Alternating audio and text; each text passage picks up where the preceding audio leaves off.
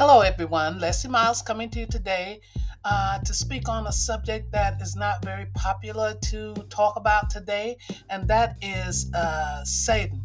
You know, a survey was taken not long ago, and the question was asked, do you believe in God? And 90% of the population answered yes. Then they asked the question, do you believe in Satan or the devil?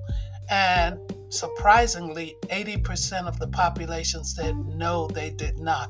So today I'm going to present to you the Word of God, letting us know that Satan does exist.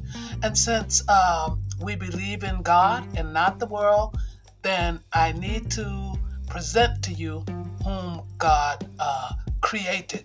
And another question was, for those who do believe Satan exists, is that did God create the devil? So we're going to answer all these questions today.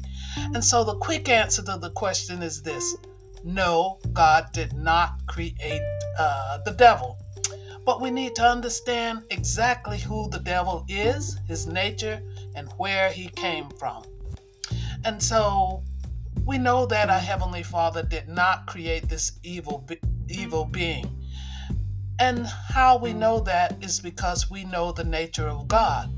And we ask ourselves and answer it, why would a loving God who created us then create an evil creature to make our lives miserable?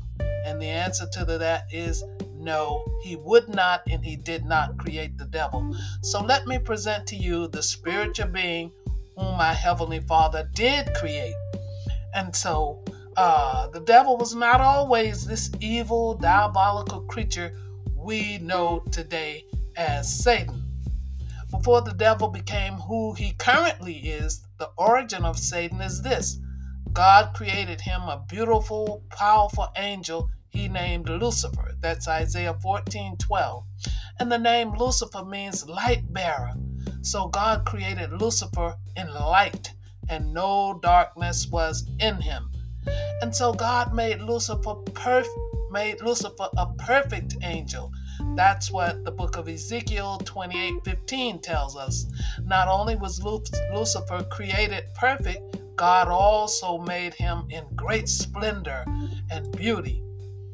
His wings were covered with precious gemstones: the Beryl, the Onyx, the Jasper, Sapphire, Turquoise, Emerald, and it was encased in gold. And that's Ezekiel 28:13. And so can you imagine the stunning beauty of Lucifer's wings when he spread them out? This was some beautiful angel. And so God also created special music for him. He created the timbrels and pipes for Lucifer. And God also added to Lucifer free will, the same as he did with Adam and Eve, that he would have free will to willingly love him and follow him. And so God placed Lucifer above some of the other angels and gave him great authority over them.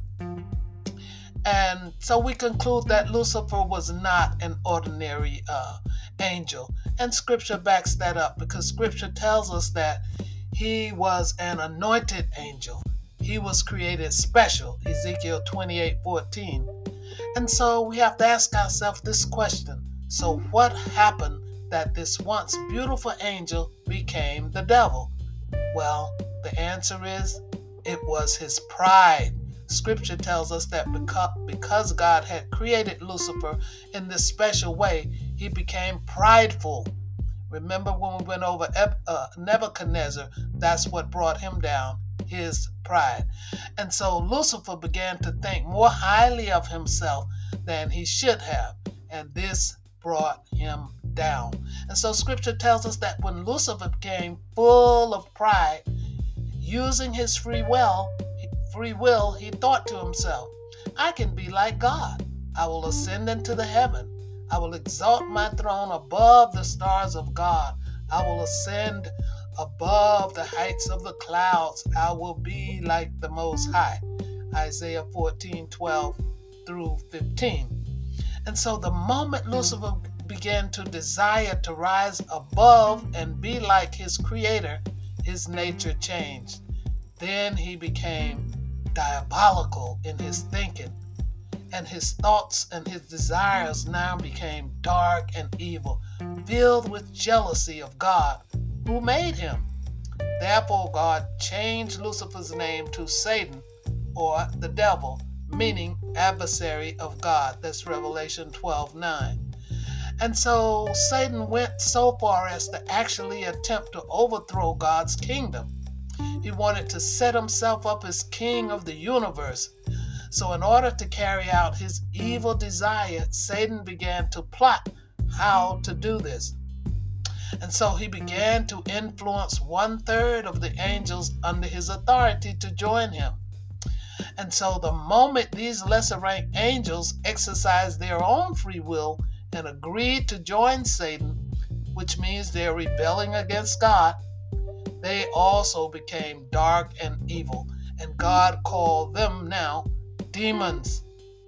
And together Satan and his demons waged a war against God's righteous angels. But Satan had miscalculated who his creator, our Heavenly Father, really was and is today. What he did not know is that God had already created angels far greater than he had created him. And so, therefore, God called on one of his great warrior angels, and this angel was named Michael. So Michael and the righteous angels under his authority stood ready to fight at the command of our Heavenly Father, for God himself fights no one. And a great war broke out in heaven, and Michael and his righteous angels battled against Satan and his demons. This was the great war of heaven. And scripture tells us that Satan and his demon did not prevail. They lost that war. That's Revelation 12:8. Therefore, Michael and his army kicked Satan and his demons out of heaven. Revelation 12:9. And so, in closing, let me say this to my listening audience, that you may believe that Satan does exist.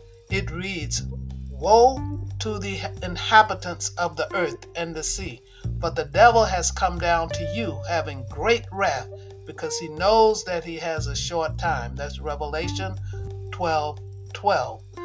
And so, also in closing, I'd like to say that now that we know who Satan is, his background and his nature, we need to understand this, that we cannot win one single battle against Satan on our own.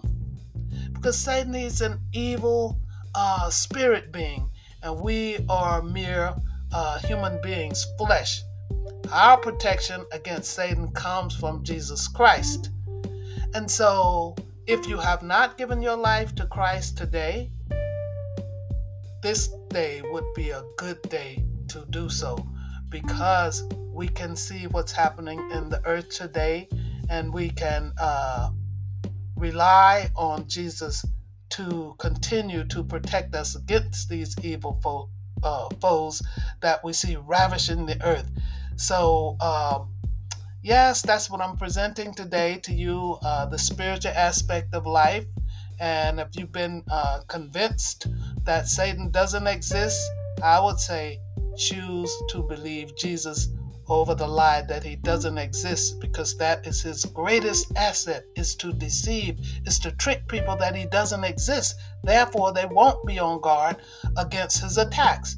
You'll just be defeated, and perhaps go to early graves as a result. So he doesn't want you to know that he exists, and he continuously repeat that to the world, that we're living in modern times and Satan and the devil doesn't exist. So we have a choice. We all have free will, and in that free will you can choose to believe what God has told us about Satan, or you can follow the world and continue to be a victim. So thanks so much for listening today, and until we come with a new presentation, take care, and may God bless you in your endeavors, in your life, and may joy come to you abundantly. Take care. Bye.